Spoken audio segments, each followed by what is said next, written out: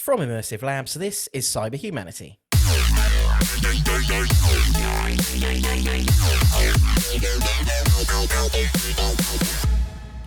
Hello again, I'm your host Chris Pace. Cyber Humanity is the podcast taking cyber security personally, trying to get inside the heads of hackers, as well as putting our feet in the shoes of defenders.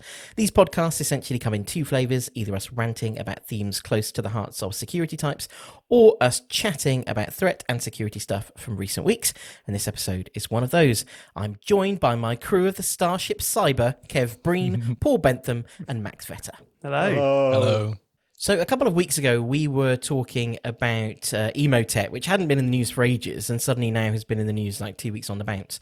But the headline this week is that security researchers, have secretly been distributing an Emotet vaccine across the world. Love it. The company called Binary Defense have identified a bug in the Emotet malware and have been using it to prevent the malware from essentially attacking new victims.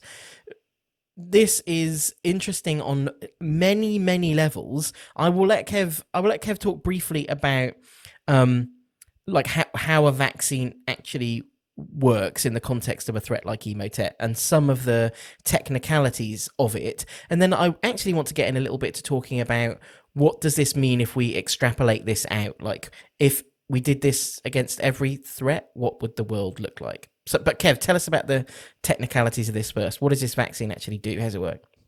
So vaccines, or cyber vaccines, aren't specifically anything new. The concept's been around for a while. They've always just been hard to implement.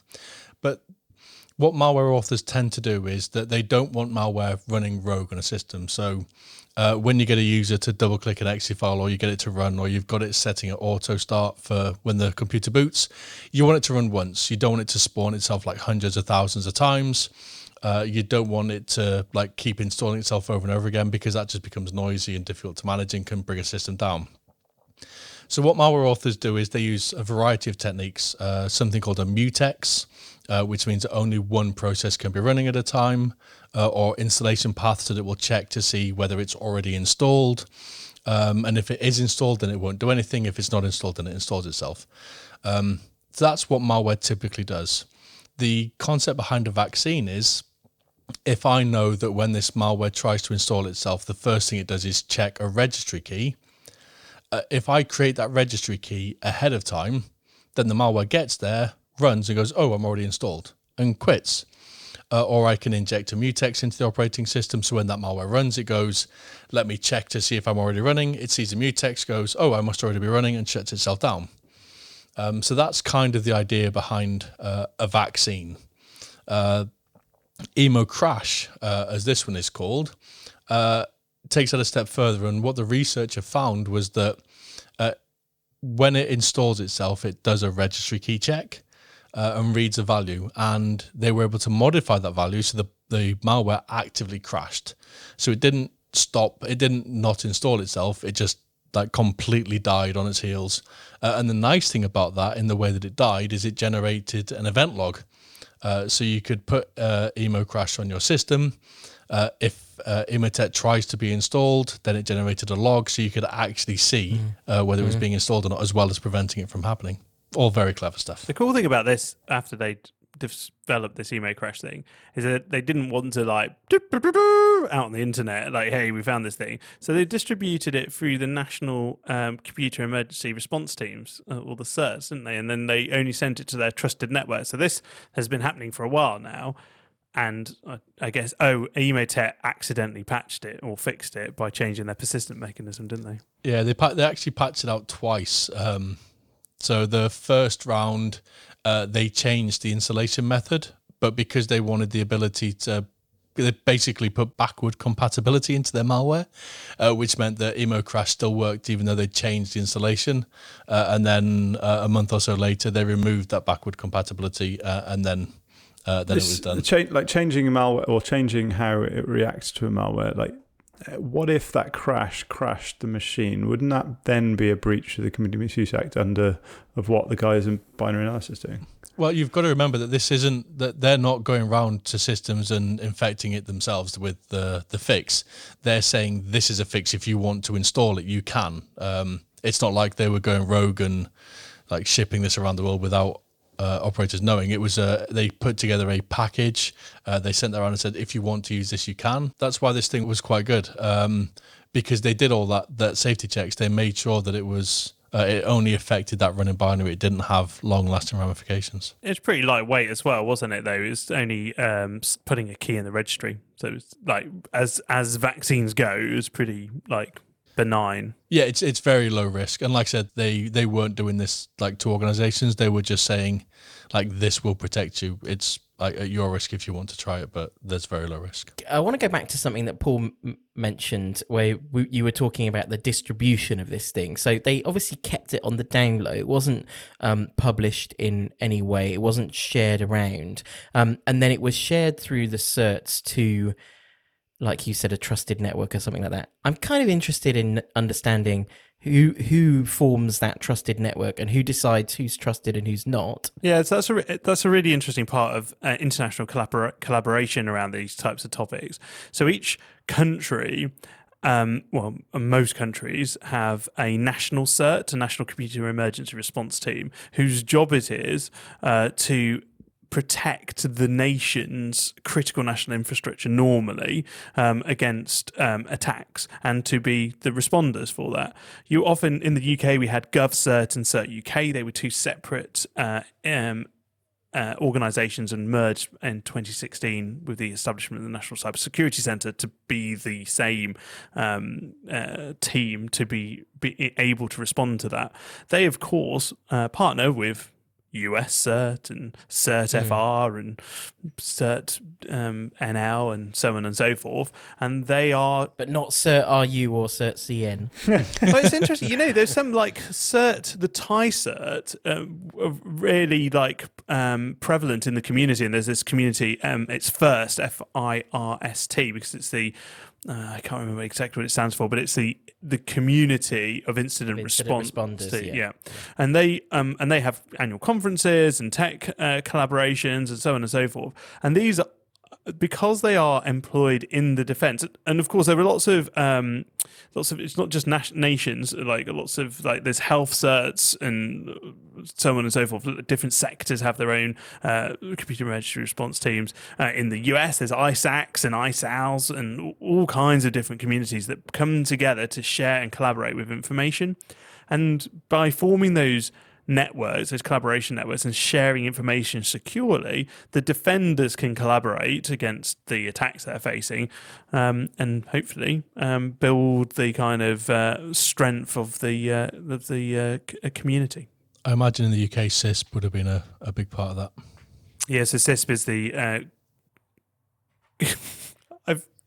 Cybersecurity Information Sharing. Spent 3 years selling it. The NCSC sponsored. It's not like you want to. It's not like we'd expect you to know anything about it, Paul. Yes, this was all shared at TLP Green in Trusted Communities. Ooh, the traffic light protocol, ladies and gentlemen. The most complicated protocol that you can find in information security. So I still have questions. I understand that there is this thing that we are obviously attempting to ensure that access to intelligence, or in this case, access to a methodology to interfere with malicious code, is not something that should be shared with everyone. But it feels like what we can't just tweet it, Chris. No, but it feels like what we just described. And I'm not saying that I'm definitely not saying I have an answer to this, but it feels like what we just described is a kind of a world where if you're in the club, and I'm not trying to be derogatory, I'm honestly not. I'm just trying to understand how this works for the benefit of all defenders, not just those who happen to be part of that network. Well, but that's exactly the problem, isn't it? A trusted network is only a trusted network if you can trust everybody in that network. As soon as you have somebody that you don't trust, it's no longer a trusted network. Like it's the circle of trust. Circle of trust, right? So with CISP, the Cyber Information Security Sharing Partnership. Paul has now forgotten all about. Paul, I literally wiped that from my mind. Was it a very traumatic time for you? I spent 3 years working to build. Oh God! So how that works is you have to have been recommended to. It's a bit like a Masonic course. Yeah, that's what. Okay, so like I say, I was trying not to be derogatory. Got but it.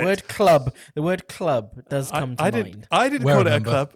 Immersive Labs remember that you have to know somebody who's already a member. They have to recommend. Oh no, this is more like a golf club. We have to wait for someone to die before. No. you go in. No. You can have It's lots like a of finals club. You just have to be recommended. You have to know the secret handshake. Yeah, And do you have to everything's do any things to? But it was built qualify? up like there's regional organised in the UK anyway. Regional organised cybercrime units. Those are like organised by the police, and their members participate in those in their local community. So if you're a Welsh network security professional working for Admiral or some other company in Wales, you would then be part of that regional unit, and then you would join CISP to share information wider. And it's all about cross-sector information sharing, and it's all coming back to me now.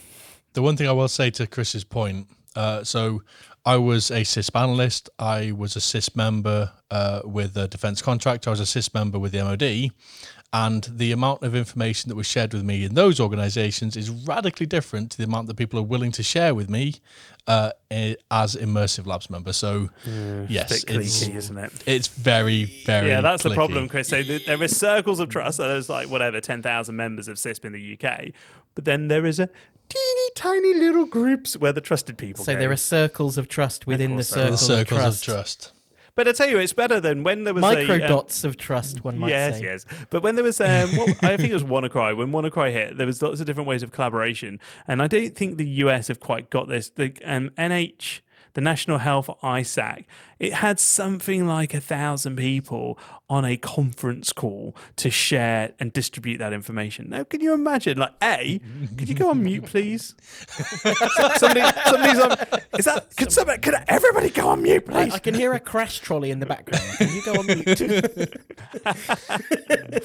And you can't validate anybody on those calls, can you? Like, how would you know that they're trusted? But when you have circles of trust, doesn't that kind of fly in the face of the whole we are open about vulnerabilities out there and about ways we can actually stop hackers? Like, I thought the whole CVE process and everything to the guy who came up with EmoCrash's credit, he did try to register the vulnerabilities in Emotet with MITRE. Yeah, I saw that. just for jokes, but they didn't let him.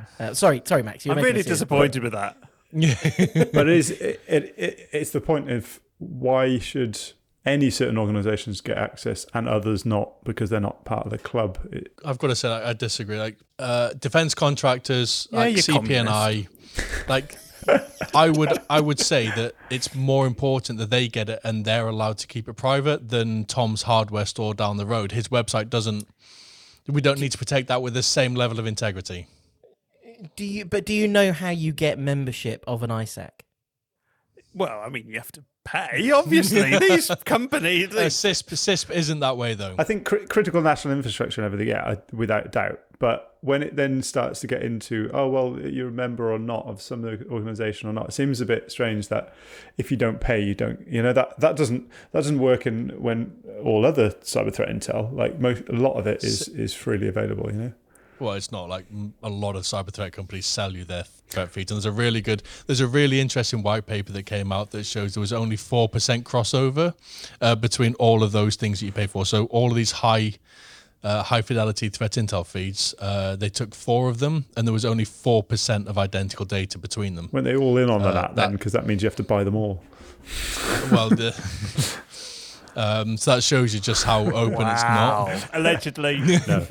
No, they're not allegedly. They did the research. But like CISP, you don't have to pay for CISP. It's just very much a like old boys club. You have to know somebody in there to be able to get invited to get that level of sharing, and they do. You're not making it better calling it old boys club.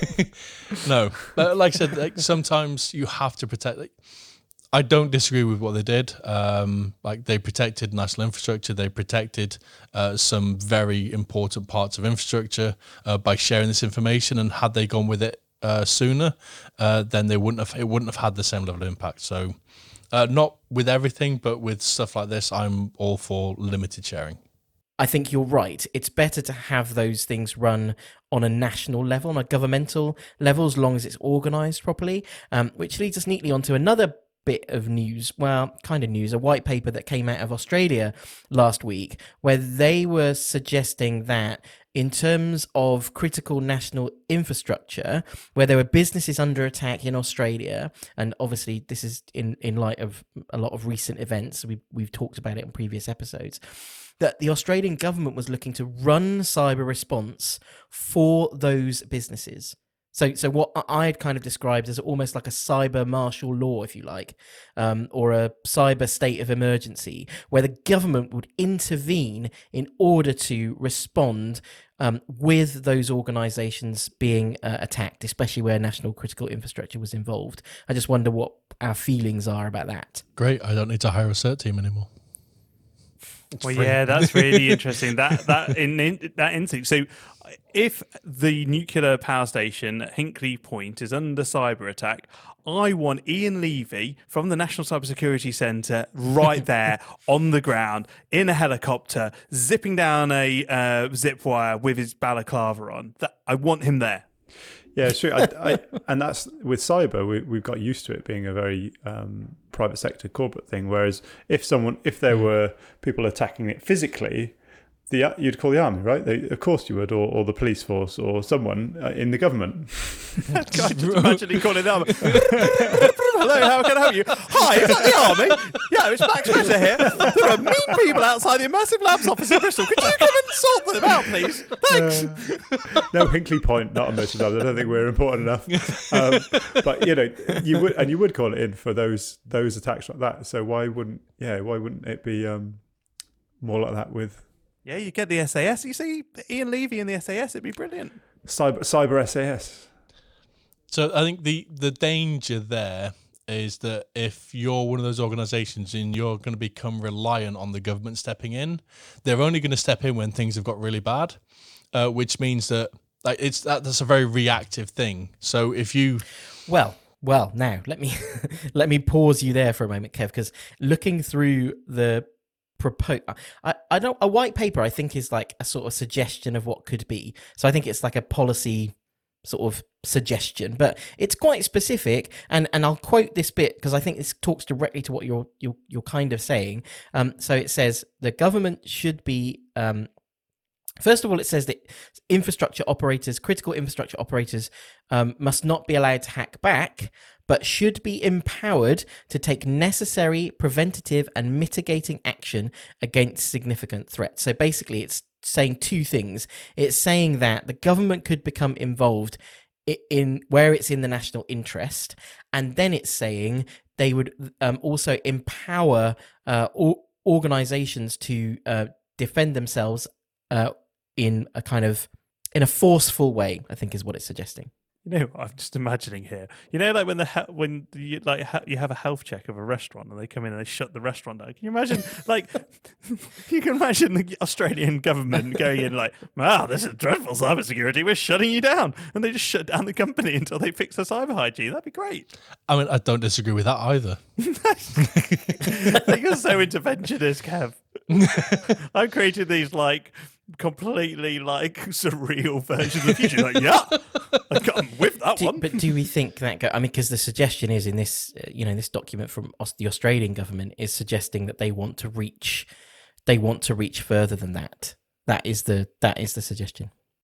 I think the thing that we've probably not covered explicitly on the podcast, but we've kind of implied it before, is that, of course, national governments with large intelligence capabilities are, of course, supporting these companies. Interesting on that point. That does then bring us on to the next story as well, because that's another collaboration between private and public sector, which is getting some heat, where the Secret Service had been buying phone data.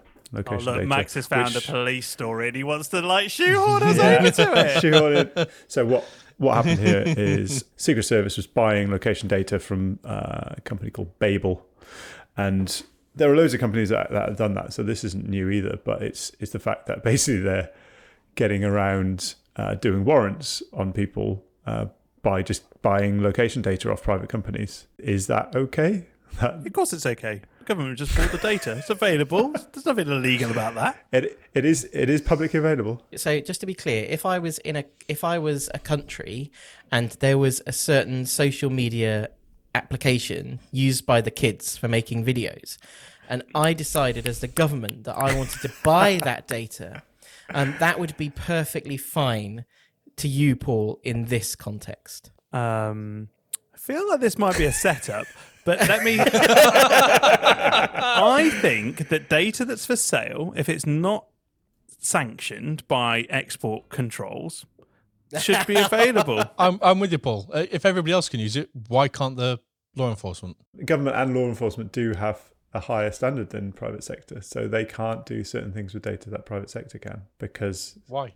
What do you mean? Why? That's just a fact. Why? No, it is actually true. I think the Twitter fire hose back. I don't think you can do this anymore. But back when the Twitter fire hose was there, like literally the T's and C's of the Twitter fire hose usage says it can't be used by law enforcement, like for any purposes. It can't be used by government, but for any purposes. So there are checks and balances on what a government can do to its citizens with private data, but they seem to have gone around it here just by buying it.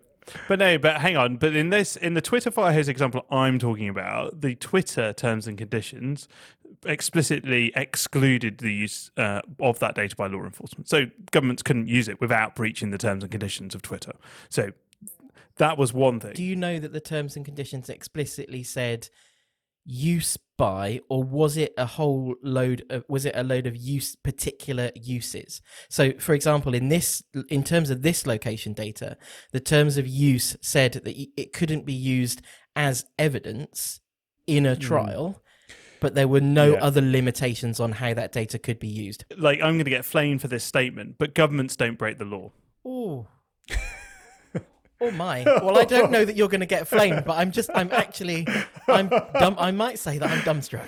But here's my point, right? If you look at the T's and C's on a feed, a data feed, you can't breach them. You can't sit there in any context as a government employee, a civil servant, certainly in like Western democracies, let's call it that, and breach that. Like, you can't do that.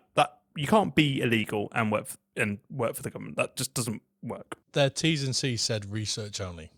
That's what it says. This is for internal research only. But then this is where we need a lawyer on the podcast, because define research. I am researching where certain individuals in certain socio-economic or demographic groups are at particular times. That could, to one man, is research, and to another is profiling. So and surveillance and everything. You know, you can track the amount of locations. So they were using all kinds of apps to gather this location data from. And there is like Senator Ron Wyden has basically, they put a law in place to stop the law enforcement agencies doing this, and they kind of just bypassed it, which is why it's quite interesting that he's chasing so it. Actually, so just to let's take a step back, because it appears to me that what you're saying is a government broke the law. Well, according to Paul, they didn't break it. They stepped around. They stepped around it. It's impossible. They stepped around it. Wow, we do need a lawyer. Yeah. If you're not planning on breaking the law, then what's the harm? The general point about all of these things is that there is the law and then there's the interpretation of the law, and you end up with the shades of grey because of the interpretation. And I don't know the specifics that Max is talking about, but when you buy the data, there's a law that says if you're using location data on US personnel, then you have to go to the intercept court, or what it was called, the FISA court. But I suppose they said, well, we're just buying this data that's available to anybody that buys it. We're not breaching the T's and C's. And so those two things existed simultaneously, and it was simultaneously illegal and not illegal. And somebody, and I'm absolutely, well, I would hope this happened, a legal representative employed by the government, FBI or whomever it was, said, yeah, that's fine. If you thought about chain of custody for that data, and this is again where I think that legislation like GDPR has done a good job of helping people to understand, and organisations to understand how data must be handled carefully. But I think we're headed to a place in a generation from now where people will be so au fait with their own data and how it's used that this will not be allowed to happen. Yeah, 100% agree. I mean, the fact is, I should be in control of my data, and there is technical solutions. I mean, this isn't impossible. So I have my data, my profile, which I register, create, and then I grant access to that profile to all these companies. There is then a question about how comfortable we are with what happens with it. Like, I'm perfectly comfortable for it to go somewhere so someone can market something to me. That's down to I can make free choices about what gets marketed to me. I can't make free choices about a law enforcement organization deciding I was in the wrong place at the wrong time and coming and arresting me. I think that's what's weird about this story, isn't it? Like, so they can put a FISA section 302, 502, whatever it is, into Facebook, Twitter, Google, etc. And it goes through the FISA court, and they give access to that person's data. That takes too long, so they bought the data set directly from the private company. Now, that private company has got access to that data, and you would hope that the terms and conditions in which that data was obtained was consented to by the people who supplied their data. We do know in the example of Facebook and Cambridge Analytica, where data was given to Cambridge Analytica, a third party within that relationship, which was consented to, and then consent was removed. Yet Cambridge Analytica then continue to use that data set for all its targeted marketing and advertising and so on. And that was where it becomes grey, because you've given your data, it was given legally, that permissions changed. It was a third-party relationship. So I'd consented with Facebook, and Facebook had created this relationship with Cambridge Analytica, and then it all changed. And then you get into these grey areas. So I don't know where this Babel data comes from, but that's the thing. I consent to give my location data to Google, maybe, but I don't get consent for Google to give that to every law enforcement either. So how can you? Every SaaS platform in the world is doing this. Like, every SaaS platform in the world is doing this. I bet they do. But third parties are probably covered in those terms and conditions that none of us read. But there's other ones. So that they found Immigration and Customs Enforcement and the IRS are also using other companies for exactly the same.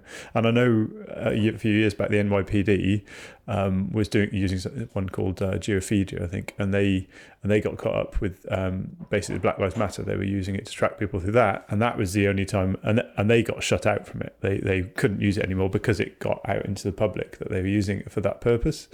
So having that data from private companies is a thing, and I think a lot of people use. Clearly, a lot of organisations using it in the US. It'd be interesting to see if they're using it here as well. I think what's amazing about this, so you mentioned GDPR, Chris, and I remember all the kind of, oh my God, how are you going to handle business cards when GDPR comes out and all that kind of stuff. And it was pretty worrying, and there was a lot of noise about it.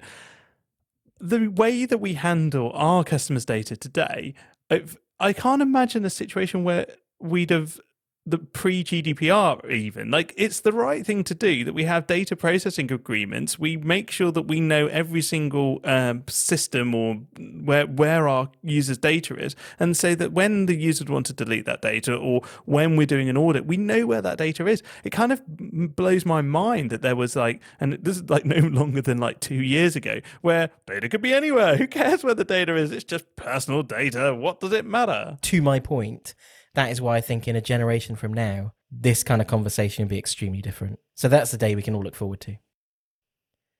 Okay, we are going to wrap up with another Hackers Could, if you guys need reminding of what this feature is. It's basically where we ask every story that starts with the words Hackers Could. I ask my esteemed colleagues whether hackers would, or hackers might, or hackers probably won't. So we've got a couple of good ones this week. The first one is, I don't know how many of you have got that thing in your car where if you're driving down the M4 and you start to drop off, it lets you know if you're straying out of your lane. It buzzes at you. In fact, my car takes you back in, which is really unnerving. The car kind of takes over. But according to a headline, and I will read the headline in the appropriate voice.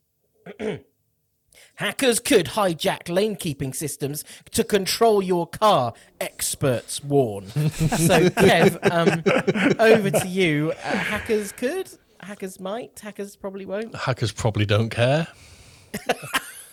What are they going to do? Like drive you to the nearest? They're going to keep you in your lane. It's brilliant to keep you in your lane, left a bit, right a bit. It's like auto driving. The interesting thing is, so it, like to your point, Chris, some of the more advanced features will actually pull you back into the lane. So if you're straying over, it'll pull you back in. Now, hypothetically speaking, if I could take control of that system and those sensors, I could drive you all the way from the outside lane to the inside lane and into the... all the way from the outside lane to the inside lane? Or I could take you from the inside all the way to the outside into the central reservation and through. Like, I could just drift you across. Okay. However, you can just not so pull good. the left hand down and just... I could just turn the other way. Yeah. And what would be the motivation? You know, surely they want to drive them to a cash point, and there's hackers there saying, "Get the money." No, have you not seen the Fast and the Furious, where they drive 3,000 cars out of the third story car park and have them chasing them on autopilot around the city? Seen that. That's exactly what the hackers do. It's a brilliant I skipped out clip. at Fast and the Furious 6, I think. I can't remember which one it was, but it was amazing. All of these Toyotas just suddenly springing to life with no keys, no ignitions, driving out of a car park and chasing them en masse around the So streets. this is what's going to happen. That's what's going to happen. That's what this is. Yeah. That's what this. I'm still a bit confused about how they actually. I'm assuming that because it's a car and not all cars are connected to the internet, like fundamentally. I'm assuming you have to plug something into the car. But the exploit vector they're speculating here, it's quite fun, this article, because it just makes stuff up, but I like it. So hackers could exploit the smart connected device on your phone, which I have for my car. So like you got a little app on your phone that can like turn it on and off and open the windows and flash the lights and tell if it's run out of petrol and tell you where it is, that kind of thing.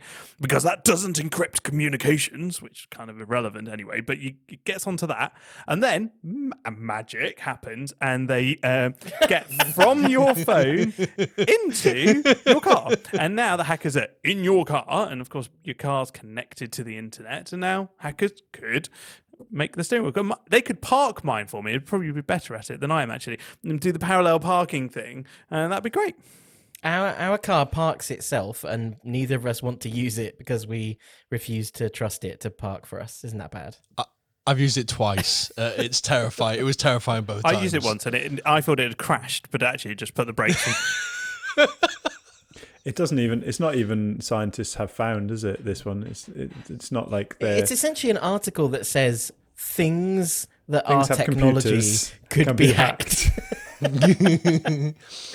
Okay, so hackers probably won't then. Let's move on to our last one. Our last one is to do with spiky. It's a brand name, Spiky House Keys, and I'll read the headline. Hackers can now clone your keys just by listening to them with a smartphone. Seems legit. Great. Yeah. Seems legit. I love this. So they've worked out that with your smartphone, if you're walking past someone opening their own door, the sound that the key makes as it goes into is like the lock. lamp phone thing. Again. As the key goes in, they can tell the different sounds of each of the Yale lock. Kind of, there's 5 pins in there, and the different sounds it makes. Then they can extrapolate that into the key, and then you can clone the key and then get into someone's house. Wow. Smash a window much quicker. Yeah, I'd like. Nobody's going to notice a directional mic pointing at your lock as I'm listening to the sound the key makes. Yeah, I wonder if they did it on a busy street or they had to do it in, I also just love the way in you a guys quiet go. office. I love the way you guys go. You assume that algorithm that has to listen for the key going in and the noises, that just assume that algorithm works. Like that. That is like. That's the stretch. They do have it. They do have a video of it working. Oh, come on! There was a video of the lamp phone as well. Is it in a studio? That was 4 directional mics on a bridge pointing at a swinging light bulb. We thwarted that hack with curtains. So. Yeah, this one I think you thought it with a dog barking. Or cough. Yeah, just cough as as you put your key in. Yeah, perfect. Public service announcement. Everybody should cough whilst putting their keys in their lock. Simply easy to, apparently it's relatively easy attack to defeat. Just make sure no one's around you recording you when you put your key in the lock.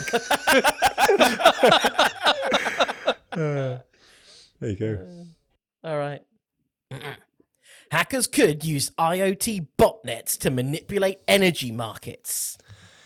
Yeah, so this concept has been, I've seen this a couple of times, and this is almost Die Hard fire sale kind of realm we're getting into now. This is the idea that with the number of smart connected devices, like take smart kettles. If everybody in the UK had a smart kettle and you could control them all and instruct them all to turn on. Everyone. Okay, I'm going to have to stop you. I mean, how many smart devices? Actually, it's quite a good chat for the end of the podcast. How many smart devices do people think they have generally? I reckon I've got about 7 or 8, maybe 9, and most of those are plugged. What Yeah, are you, I've got hang about on, what 12 are you, maybe. hang on, what are you defining as a smart device? Well, what's... Light Or bulbs, something connected, switches, isn't it? plug sockets. Google Home. Okay, stuff. like something that does something like not a phone or a you wouldn't count Yes. like a Chromecast or a but Google Home, would Google Home count? Yeah, of course. Yeah, that's Yeah. Yeah, okay, like yeah, an I mean, this- Alexa. Yeah, like an Alexa. But this is specifically saying that if you could control all those devices at once, they'd cause a spike in electrical consumption. I mean, this is actually a little bit accurate because during the World Cup, the national grid have to make sure they've got enough power in reserve at half time when everybody goes and turn their kettle on to make a cup of tea. It's an actual thing that happens in the real world. They have to account for it. So if you were able to simulate that at a time where they're not prepared for it, you could crash the grid, like hypothetically speaking. It's light bulbs as well. So if you were to turn on every light bulb in... I really need to make an announcement or a statement about public internet connected kettles. They are the most ridiculous thing because they can't put water in them. Who's going to buy an internet connected kettle to turn it on with your smartphone? What? This is You can have it ridiculous. connected to the main's water. Yeah, Virgin have released when you have it, you can have it connected to your mains water and we'll give you hot or cold water on demand. Like a quokka. Right. Like a quokka. Okay, but a yeah, quokka. wait, but yes, but that isn't an internet connected kettle. That's an instant Oh, hot no, water it's tap. smart It's as well. smart. It's smart. It's like 350 quid with what's the installation. point of it instant? You have to go to it. I am brandishing a mug right now.